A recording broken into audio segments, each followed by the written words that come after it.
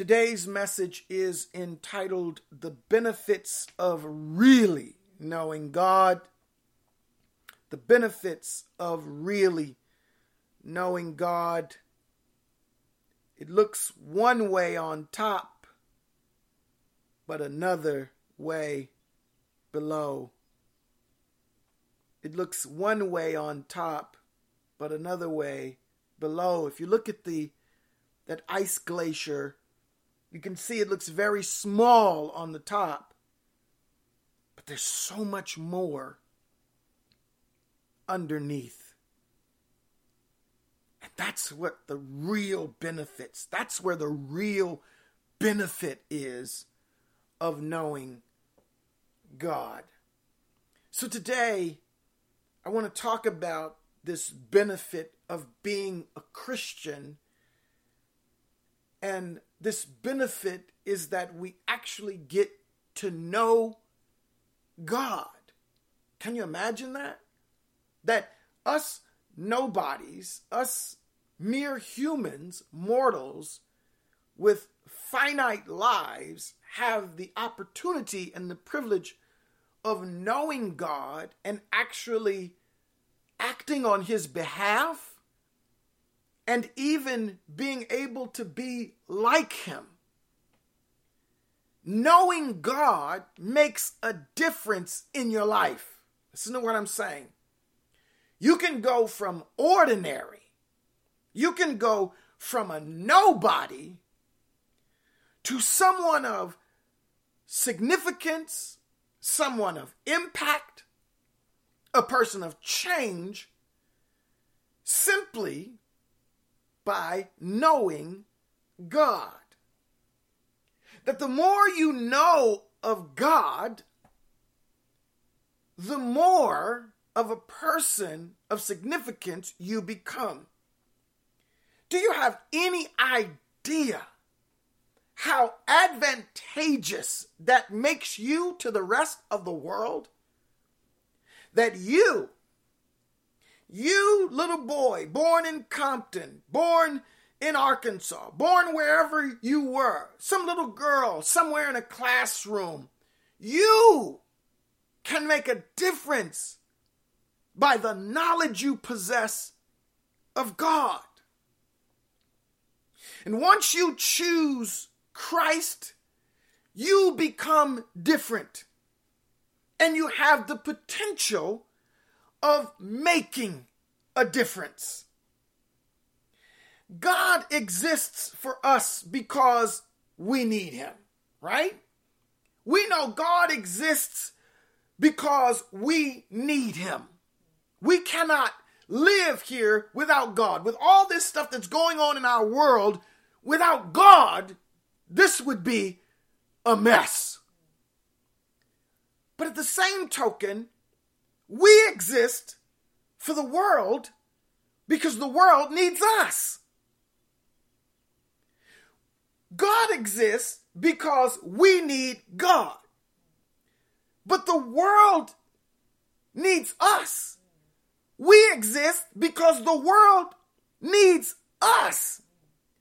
So see yourself, watch this, see yourself mattering to the world just like God matters to you.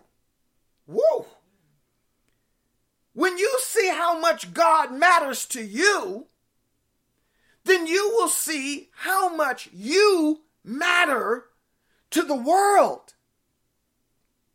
And the difference you make in the world is directly related to the knowledge you have of God.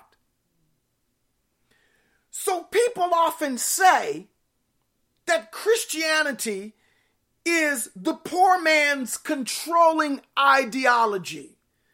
That the Bible was written by the white man to enslave African Americans, and that religion is the poor man's opioid.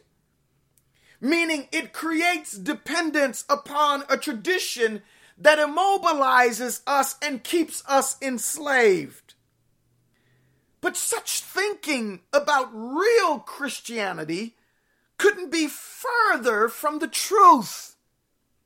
To those of us believers who understand the tremendous benefits of being a Christian, we know that being saved is way more than being a part of a church or a religion that enslaves us in a sense of dependence. We know that being saved is huge. It is a game changer.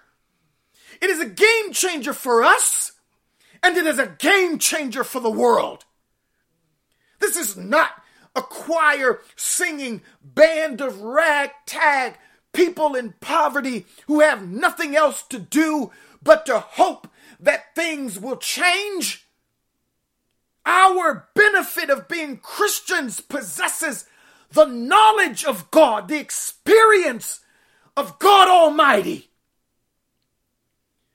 And that we are not just Christians by nomenclature on a list, a roster, a name of showing up to church, being in a body of people who practice certain traditional religious practices. But knowing God changes us. And when we change, we can change the world. So what makes this so incredulous is that many Christians don't understand their benefit, nor are they willing to tap into the benefit to prove this myth wrong. There are too many of us who are satisfied with walking around talking about, well, I'm just trusting the Lord. I'm just climbing up the rough side of the mountain. How long you going to be climbing up the rough side? When do you get to the top? When do you see his power? Well, sometimes I don't even know why you climbing, because the Bible says if we have faith the size of a mustard seed, we can say to the mountain, be thou removed, go get cast in the sea, and the mountain will uproot and go move. We don't have the faith to understand the benefits of knowing God in the capacity that he has allowed us to know him in. We settle for a sermon at church. We settle for a choir song. We settle for the church fashion show, vacation Bible school, when there is way more to God. Church on Sunday, Bible study on Wednesday. So what I'm suggesting to you today is that you can actually be like God. You can know him well enough to be like him. And you can be like him if you study him, if you watch him, if you mimic him, if you become mesmerized by him, if you become enthralled by him, if you fall in love with him, if you follow him. God, I feel him. God, hallelujah. If you relate to him regularly, I feel him, because I know what it's like to pant after him as the deer panteth for the water brook, so my soul longeth after him. I know what it's like to be out all day and feel like I miss God and I need to be close to him. A commitment to this kind of patterning your life after him. A commitment to this can change your life and the world's. But because this takes time, many people choose to focus on themselves because it's easier to be with yourself than it is to be with God. So you rather complain about you, you rather talk about you rather pray about you. I'm not asking you to pray about you, I'm just asking you to get intimate with God, to know God better. Because if you really learned and knew God, you would learn the art of being with God is being with yourself. Too many of us have this bifurcated. We have God here and us here. When we have been brought together, God is in us and we are in Christ. And when I'm with myself, I am with God. And when I am with God, I am with myself. When I'm playing basketball, God is there. When I'm at the movies, God is there. Wherever I am, God is. For his name is Emmanuel. God is with us. And yet we shake our lives like we're particles of salt coming through holes of separation, where God is a part of a single flow. We are in him and he is in us. And we must appreciate the powerful relationship and the opportunity that affords us to always be with God, which means we are always learning him and he is always learning us. In the sense of his angels learning us. His angels don't know us. They must learn our patterns and ways. In this way they preach and they follow us and they learn us to protect us. God has given us everything we need to be power on earth. And this Holy Week is the beginning. It is the most powerful week of the year. Not your birthday, sorry. This Holy Week is the most powerful week that exists. Where God dies and he rises again. And the Bible says he rises with all power, exousia in the Greek, which means he has all rights, all authority. He has complete sovereignty over everything. And he says, I'm willing to give that power to you. God, help me here. Anything of great value takes time to achieve. And you won't get to know God in a week. You don't get saved and get power overnight. It takes time to know him. God, I feel him. I don't know what's happening in this service. It takes time to know God. A degree takes 4 years. It brings you more money. You can make more money when you have a degree. And the higher you go up, the more is afforded to you. Guess what? The more you know God, the more you gain. But it takes time. 4 years of a degree, then a master takes 2 or 3 more, and then a PhD takes 2 or 3 more. Because the further you go, the more time it takes. A strong business takes time. If you want a strong business, it takes time. If you want a healthy marriage, it takes time. You can't say, I'm going to lose weight, go out and run 3 miles and expect to drop 5 pounds. It takes time. And I'm saying being a powerful man or a woman of God takes time. But it is achievable. And I want to remind you that being strong men and women of God on earth is possible.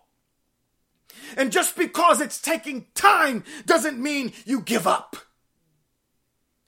Look at how long it took us to appoint a black woman to the highest court in the land.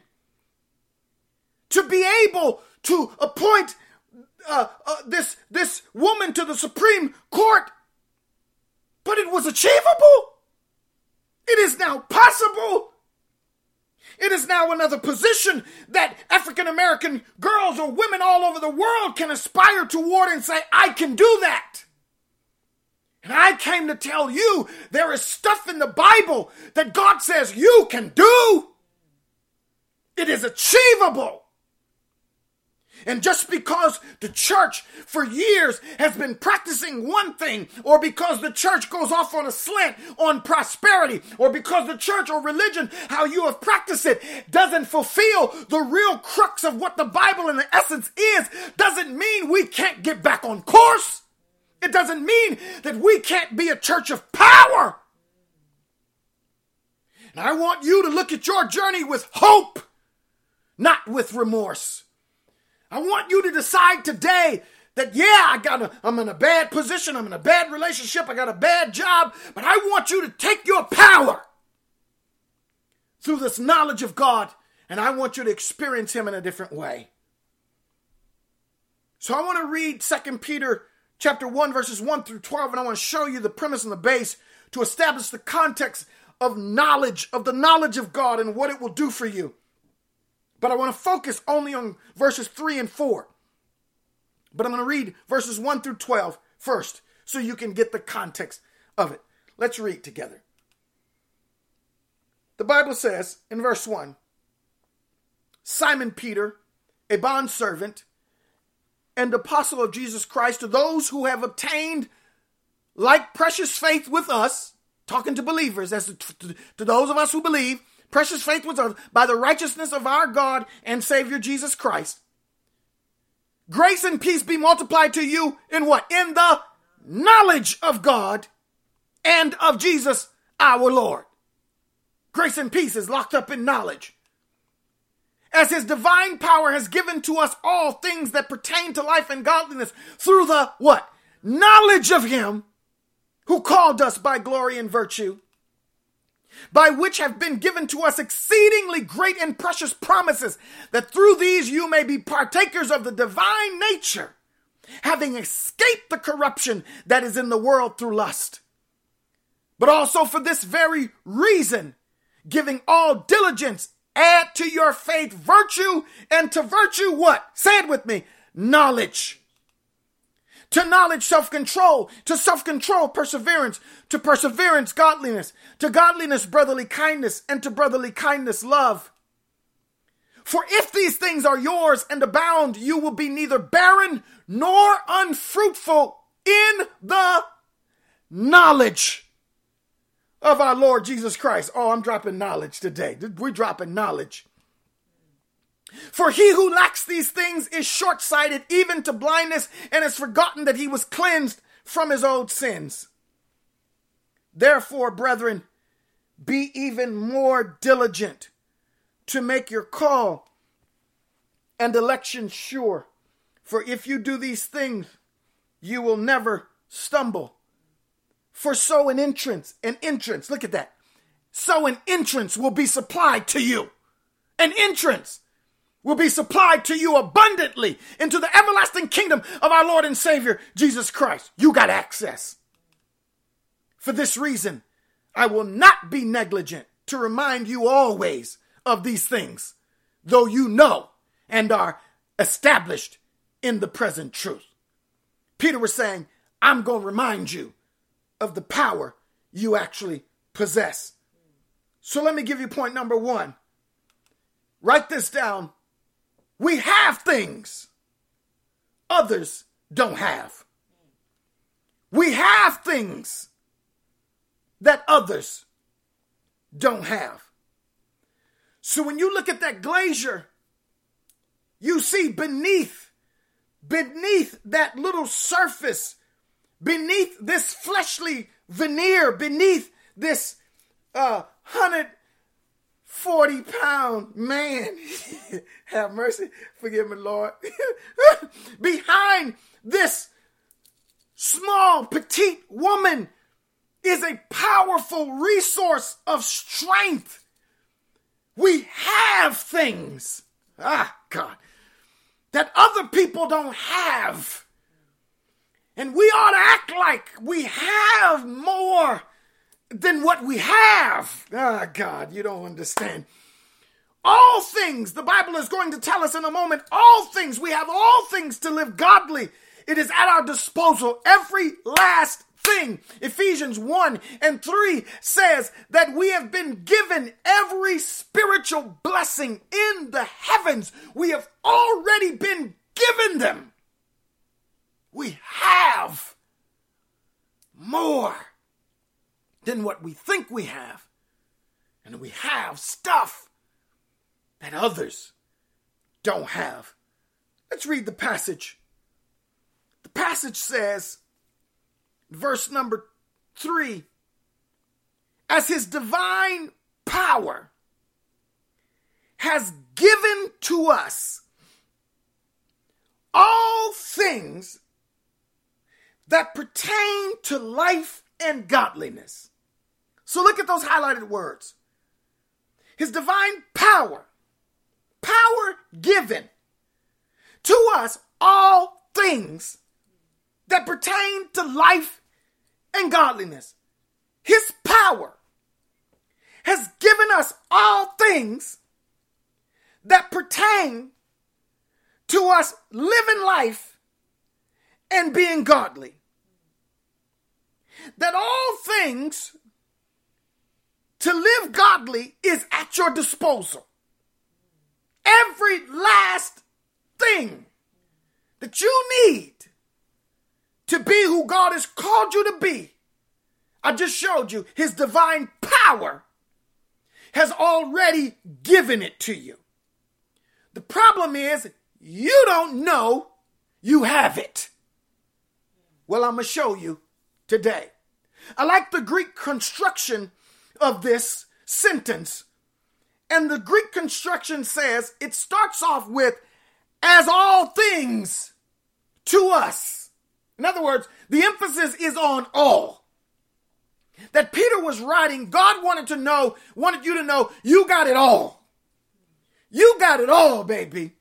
You got it all. God didn't say you got 10%, you got 20%. God said, I'm giving you all of it. I'm giving you everything you need. The Greek construction says, as all things to us, his godly power that relates to life and godliness has gifted. So in other words, the primary focus is on all things. The second focus is on his power. The third thing is that he gave it to us. The thing that matters the least is that he gave it to us. The point he wants to make that everything he has at his disposal as your source, his power gave it to you. Woo! So the text is saying all things, all the promises of God by his divine power has been given to us that pertains to life and godliness. So let's look at these two words. Let's look at life and let's look at godliness. The term in the Greek for life is Zoe, which means not just being alive. He says, I'm giving you everything you need. Listen, we can be born from a mother and be alive. God is saying, I'm giving you the promise to be alive above being alive. He said, I came that you might have life more abundantly. Watch this. He says, it's not just being alive, but it's having the fullness of life. And too many of us as Christians are living beneath our life zone. We are living life, but we're not living the life God has given us. Why? Because God is life. There is no life apart from God. The Bible says in Genesis that when he created Adam, he breathed in him and man became a living nephesh, a living soul. In other words, nothing breathes without God. And so he gives us this life. God says, you've got the promises to be your full life. Yesterday, I went to get gas and it was too high. I couldn't put a whole tank in it. God says, watch, and on a half a tank, I can't go as far as I could on a full tank. God says, the reason you aren't excelling or going further in your life is because you don't have the fullness of life. You don't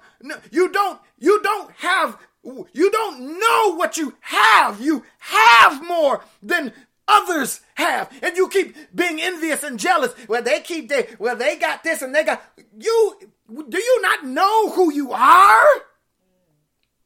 The human existence of life as in the form of the living word of Christ. It is the idea. Remember, I told you to know him is to be like him. The idea is that, remember when Jesus Christ was on earth, the living word was on earth. Life was on earth. Well, how did Jesus walk the earth? He walked the earth with power. He walked the earth with influence. He walked the earth with the ability to have impact, to do things, to love people. I'm telling you, you are on earth with a body, with a structure, with a likeliness, with the Spirit of God in you. So why would you say you can't? Why would you say it's not possible? Why would you be afraid of your troubles, your debt, your problems, the enemy. Why? Jesus never backed down from the devil. Never. And I'm telling you, we, as a benefit of being a Christian, is to be like him, and it is to know him. Let me tell you about godliness. Godliness then is reverence, is to have reverence for God. So God wants you to say you have everything you need to live life to the fullest and have respect for God. Godliness is to have reverence or respect or piety towards God. This is known as godliness. In other words, I'm godly when I reverence God. I'm godly when I walk around with my head up to God, giving him respect and homage and honor. Godliness is having reverence for God. It is a respect level that is noticeably different. You know, now today they don't have much respect for the clergy. There's no respect for the church. We've lost that sense of godness. And so, in summary, all I'm trying to say is that any promises related, anything in heaven that relates to you having full life and respect and reverence for God at the fullest has been gifted to you by the power of God. Now you take that home, you chew on that, baby. That's a big piece of meat.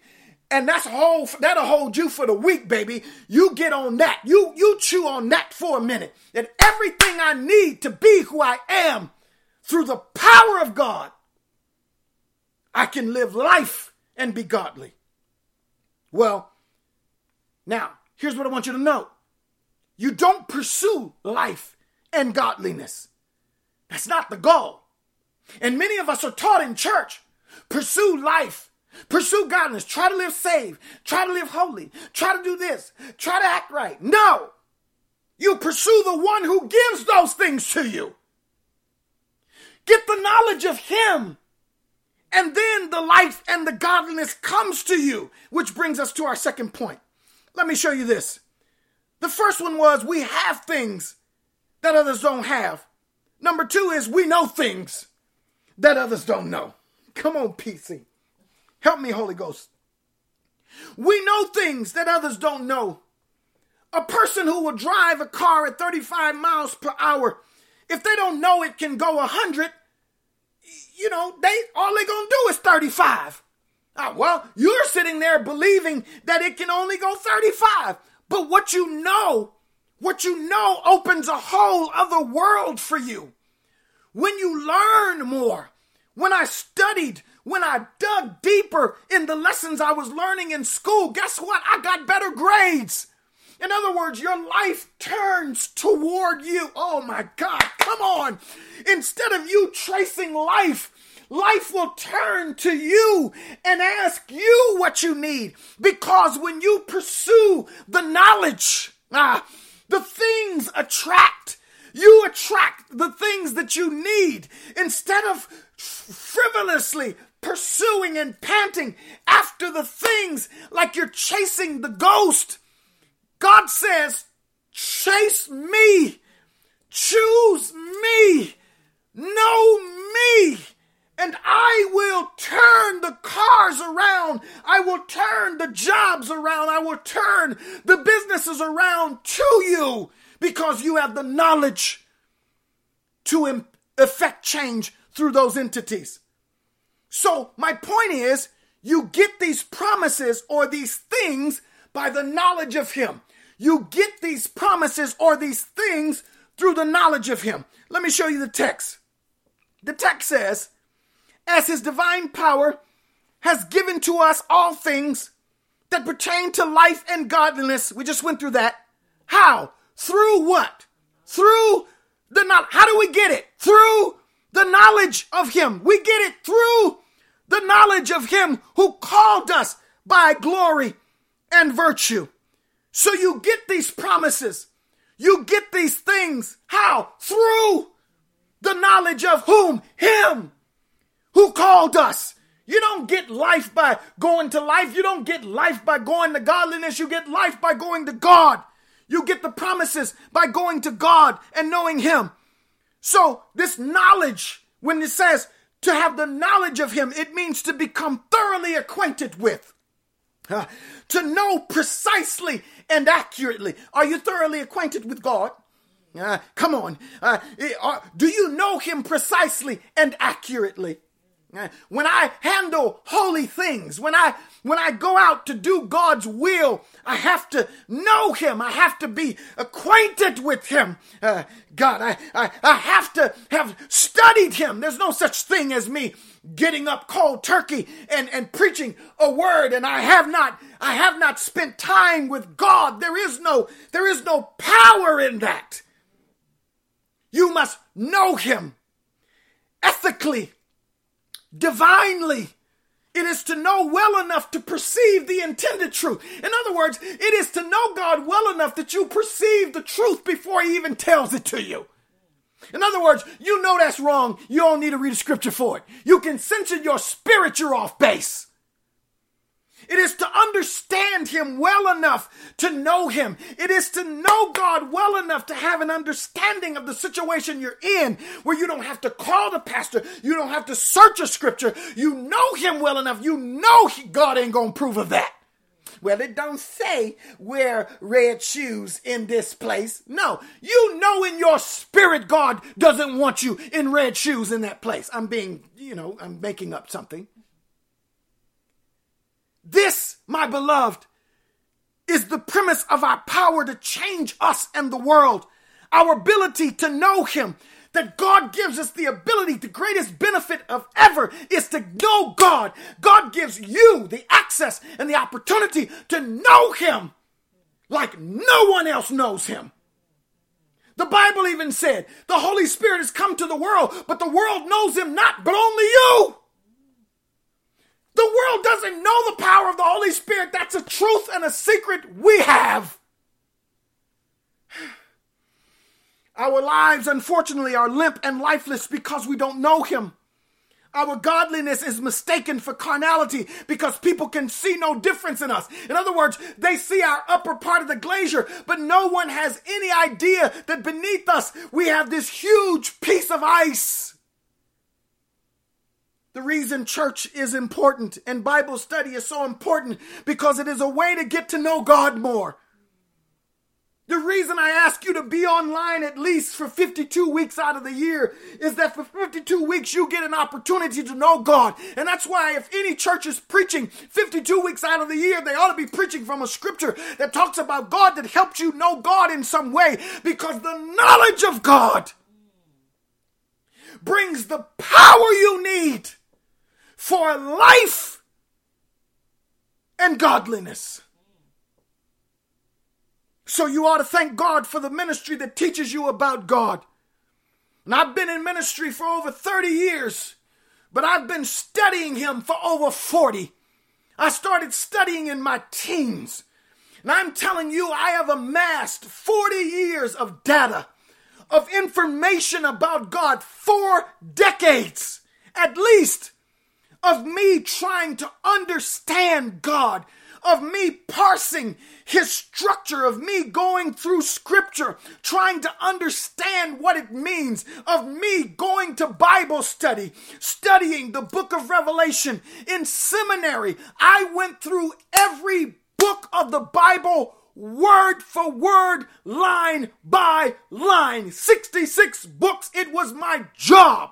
To become a pastor, I had to be able to read and know every part of the Bible. Just like a surgeon goes to school and takes years. What are they doing? They are amassing knowledge. Because you can't do a surgery if you don't know what you're doing. You can't be a Christian, Christ-like, if you don't know the Christ you say you're being like. You ask yourself, and don't raise your hand and don't comment, but you ask yourself, how much time do you put in getting to know God? How much of your life involves your own personal Bible study? How much do you commit to getting to know God in an intimate and personal way? So the text says, the text on the screen for me again, it says, we get this through the knowledge of him who called us. How? By glory and virtue. He called us. We get it through the knowledge of him, the one who called us by glory and virtue. So knowing him gets you the promises. That's from our perspective. We get the glory. We get the promises from knowing him.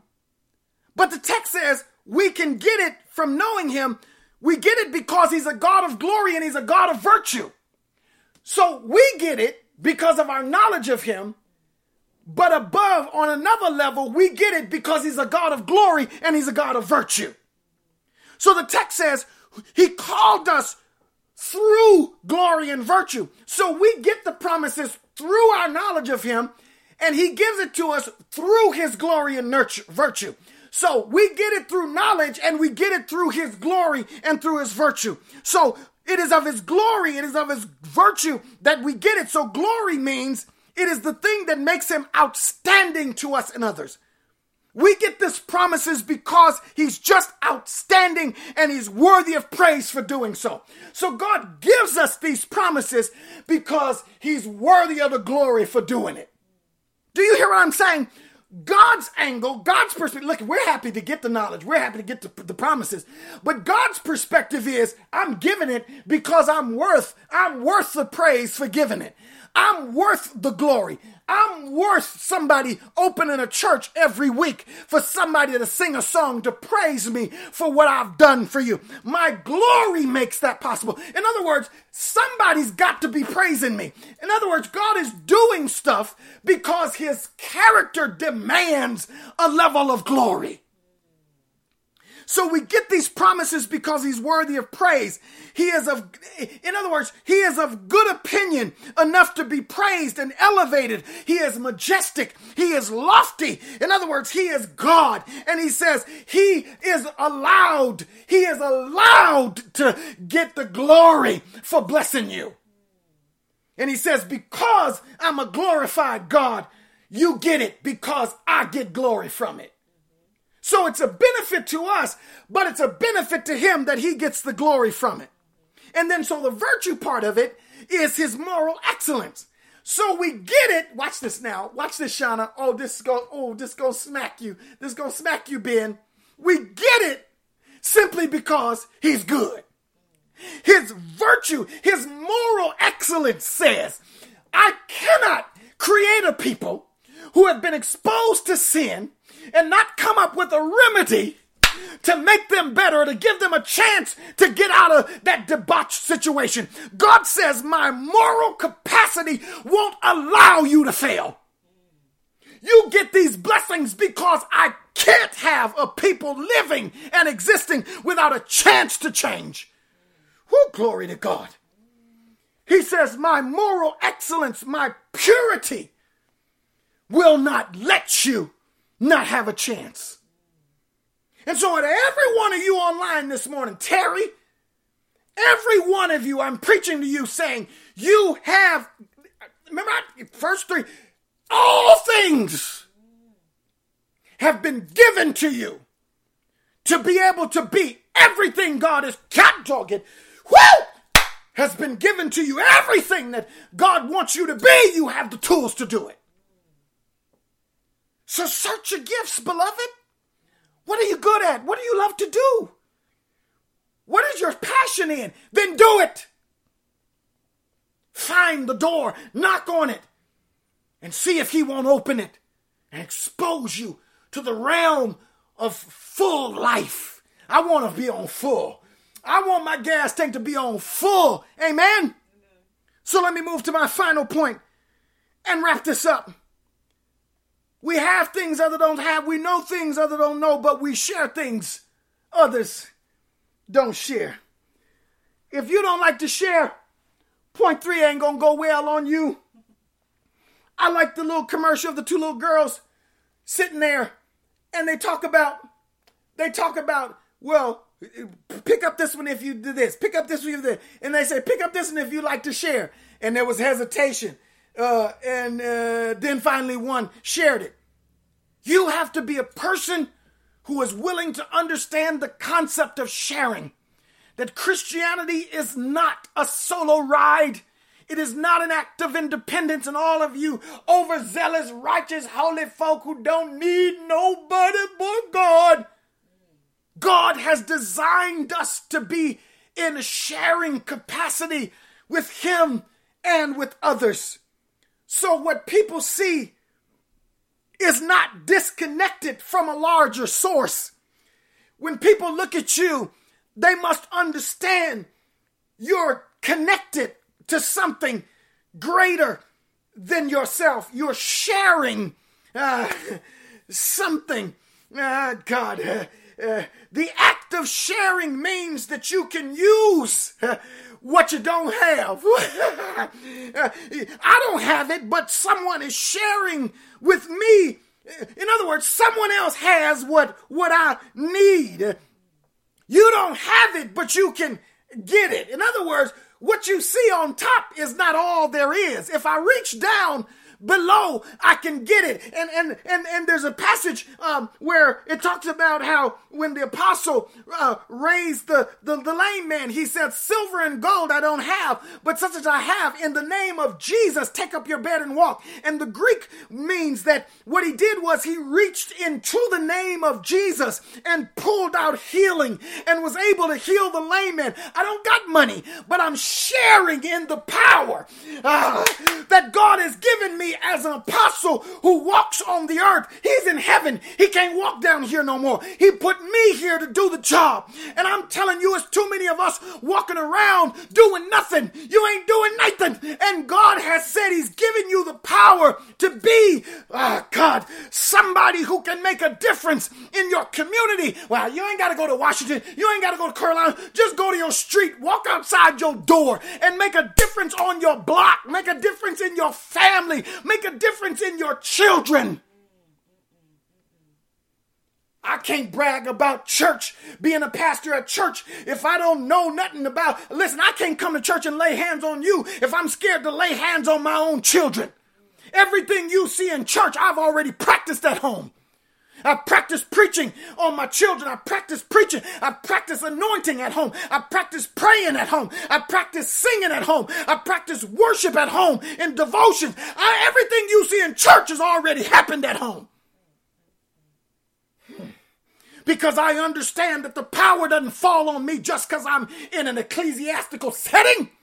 The power falls on me in Rouse. The power falls on me at the gym. 24-hour fitness. The power falls on me riding my bicycle. Active sharing means you can get what you don't have. I have a key right now. I have a key to the house of my best friend. And I know that if anything I needed out of that house, I can access his house. And we have this saying. We say, Mellow, W-M-I-Y. That means what's mine is yours. And he knows if I say W-M-I-Y, that already means what's mine is yours. And God says, W-M-I-Y. What's mine is yours. If you know what I got, you can have what I've given you. Woo! If you know what I've got, you can have what I've given you. That's what God says to us. We share. Having those promises can make you a partner in the lifestyle of Him. You become more like Him. As I learn the promises act on me. Let's talk about what is shared as I wrap this up. The verse says, in verse 4, by which have been given to us exceedingly. In other words, by His glory and by His virtue, which we just read, has been given to us. These promises have been given to us through our knowledge of Him and by His glory and by His virtue, by which have been given to us exceedingly. Look at this, great and precious promises. Look at the terms. Look at the adjectives. Exceedingly great and precious promises, that through these you might be what? Partakers, there it is, sharers of the divine nature, having escaped the corruption that is in the world through lust. So having those promises can make you a partner in the lifestyle of him. And as I learn these promises start working on making me better by his glory and virtue and our knowledge of him. What do we get? We get what the text says. We get the most precious, the most incredible, the most desired, the exceedingly great, the highest of value of promises that God told us he gifted us in verse number 3. These promises, Terry, they are not ordinary. I picked your name because it rhymed with ordinary. Terry Ordinary. These promises are not ordinary. The promises God gave you, little Ben, they are exceeding. What I got, what I share is abundant. What I share with God is extraordinary. It's precious. It is valuable. Look at what I'm talking. Oh, it's premium. You know, you got to pay an extra cost for premium on Spotify. You got to pay a premium for YouTube, a premium for all these extra, you get extra things. I got the premium for free. God gave me the premium for free. And what I'm trying to tell you is these blessings are not struggling Christianish. In other words, these blessings aren't for Christians who walk around defeated, bloated, maxed out, burnt out, tried out, flaked out, sorry, apologetic, pitiful, and shameful. Oh God, these blessings are powerful and they are unique. If we don't stand out, it's because you don't know him. The knowledge of him makes me on another level. The Bible says that through these promises we get from knowing him, we become, watch this, partakers. I'm a sharer. Do you know how you own stock and investment? Elon Musk just bought 9%, 10% of Twitter. And now he owns the largest percentage of the what? Shares. They're called shares because everybody participates in the benefits from you. We ought to be investors who know the shares that we have invested in the kingdom of God. When I get a statement about my shares from my investments every month, they tell me your stock went up or your stock went down. I came to tell you that the stock of God is always going up. Why? Because it's exceeding. It's precious. It's valuable. When you look at the devil, you say, hold on, I ain't broke. I'm a stockholder. I have shares in the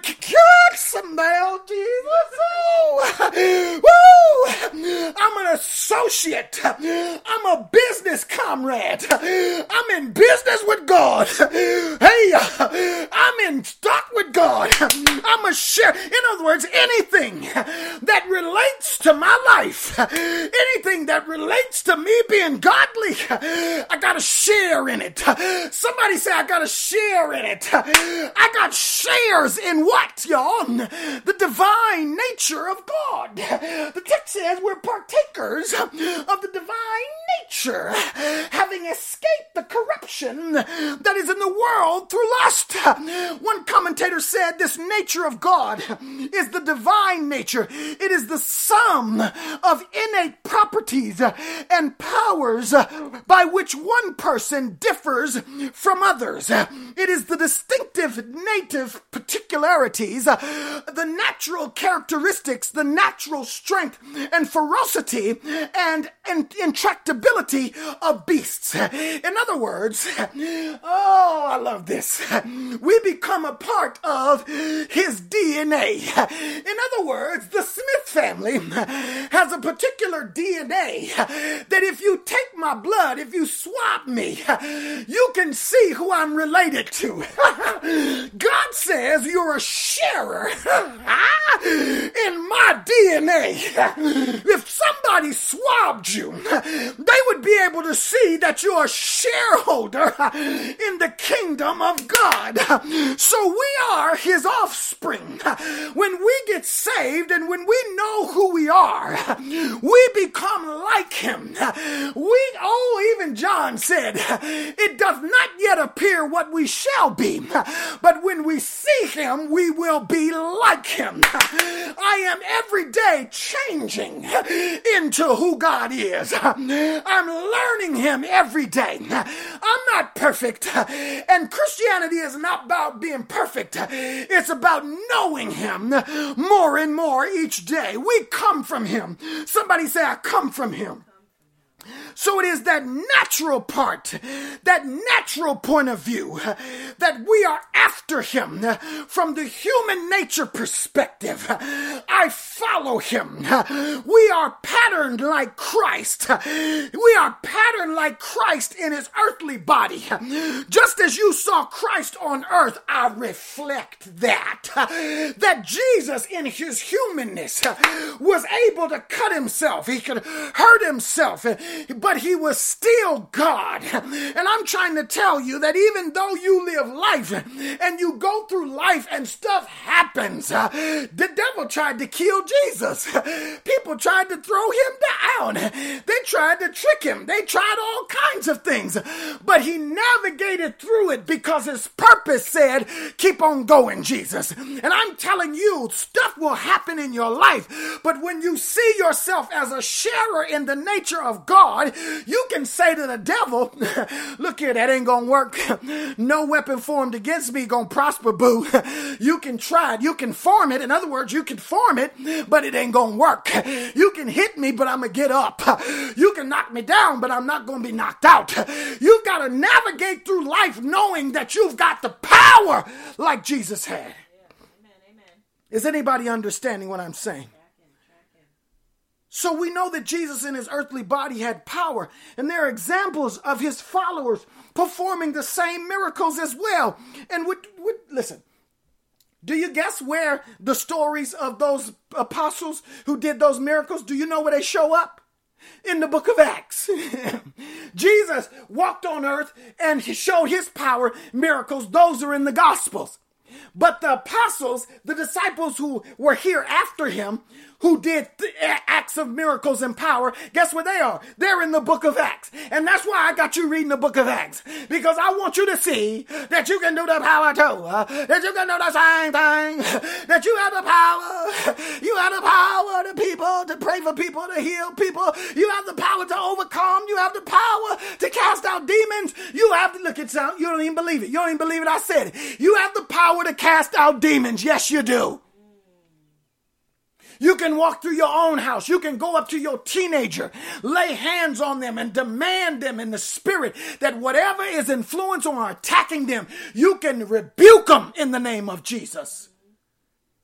We don't know that. And I wish more of our churches would do that.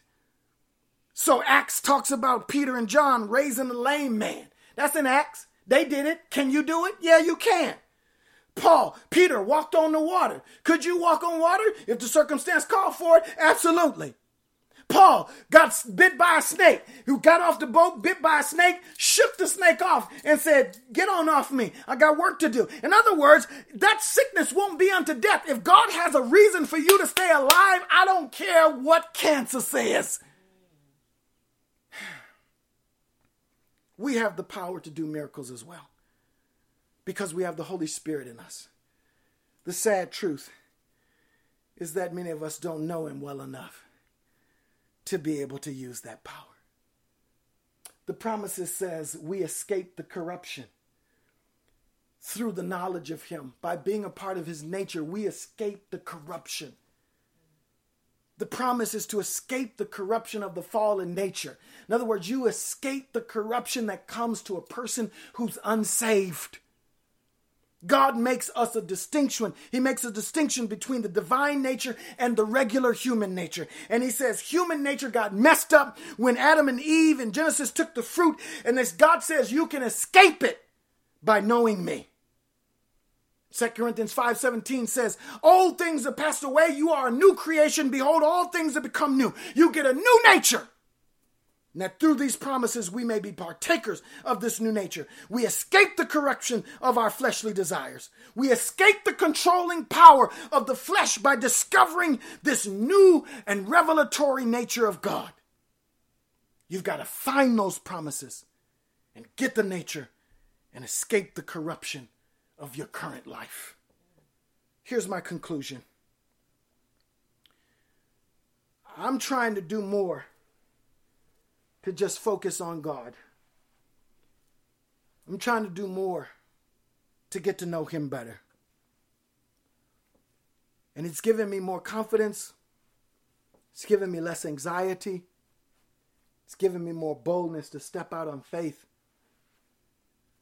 If I could have more of three things from God, there would be three things I would apply for. Number one, I would apply for more love. And if I could know how he does this love thing the way he does it, I'm working on it. I love a lot better now. But if I could master loving others, loving God and loving myself, that's what I would work on. And so I know that in those promises of life and godliness, love is in that. I would practice love. The second thing I would practice would be power.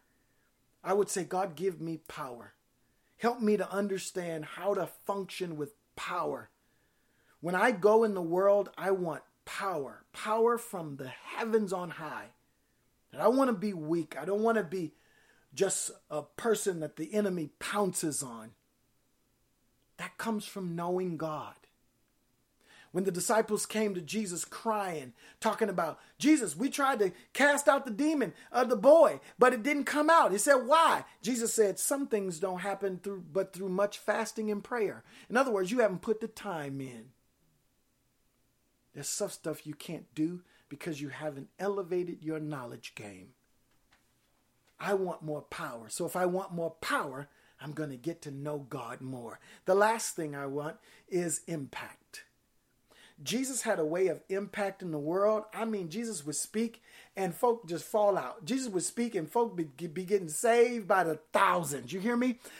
Peter preached on Pentecost and 3,000 souls got saved that day. 3,000 came to Jesus. When I asked for somebody to get saved later, it'd probably be 1, maybe 0. But it's only 20 of us online, and most of us are saved. But my point is, Jesus in the world, whenever he preached, he had impact. I don't want to live without impact. Do you? God make us people of impact. So, in conclusion, Sharon, most of us are older now, and we aren't kids anymore. We can't study all day. We used to come home, study all day, do our homework. But most of us had to work. Come on, PC. I got to work. I got to raise kids. I got to cook the dinner. I got to go to the gym. I got to lose weight. Where am I going to find time to know him? Where am I going to find time? Yeah, that's right. You got to do all that. You got to get to know God while you do all these other things too. And it makes it hard. But I'm telling you, there's a benefit to really knowing God. Title of the sermon. It's worth it. It's worth the angst. It's worth you stealing 5 minutes, 15 minutes here before you go to bed. Study one passage. Pick any passage in the Bible and study it. Not read it. Study it.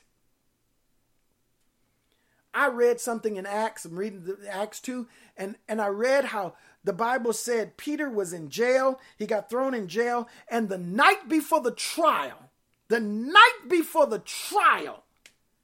angel came and busted him out. And Herod was looking all over to find him and couldn't find him. Peter got out of jail free. My point is, I had never seen in Scripture that it was the night before the trial. And I took that to mean the night before something about to happen, PC. The angel's coming. God, I feel like shouting shoes. I'm telling you, when you study the word, He will say stuff to only you, and you know what it means. And I was like, ooh. I mean, you get up with more fervor, with more dynamics, with more ability. So what I'm trying to entice you, Lou and Grizz, trying to entice you today is to want the potential of a life with power and making a difference. Being a difference maker in the world before you. I want you to see that there's more to life. And it has already been given to you. Everything you're pursuing has already been given to you. You just don't know it. All you have to do is focus on the knowledge of God. No one is asking you. I ain't asking you to live more godly. I ain't asking you that. I ain't asking you to quit sinning. I ain't asking you that. I'm asking you to get to know God. If you get to know God, you will quit sinning. If you get to know God, you will be more godly. Your godliness will increase due to your knowledge of God. So remember, you have what others don't. You know what others don't know. And you share what others don't share. The greatest benefit to all our Christians' lives is that we actually have been given the opportunity and the blessing to know God more and to be like him. Wow.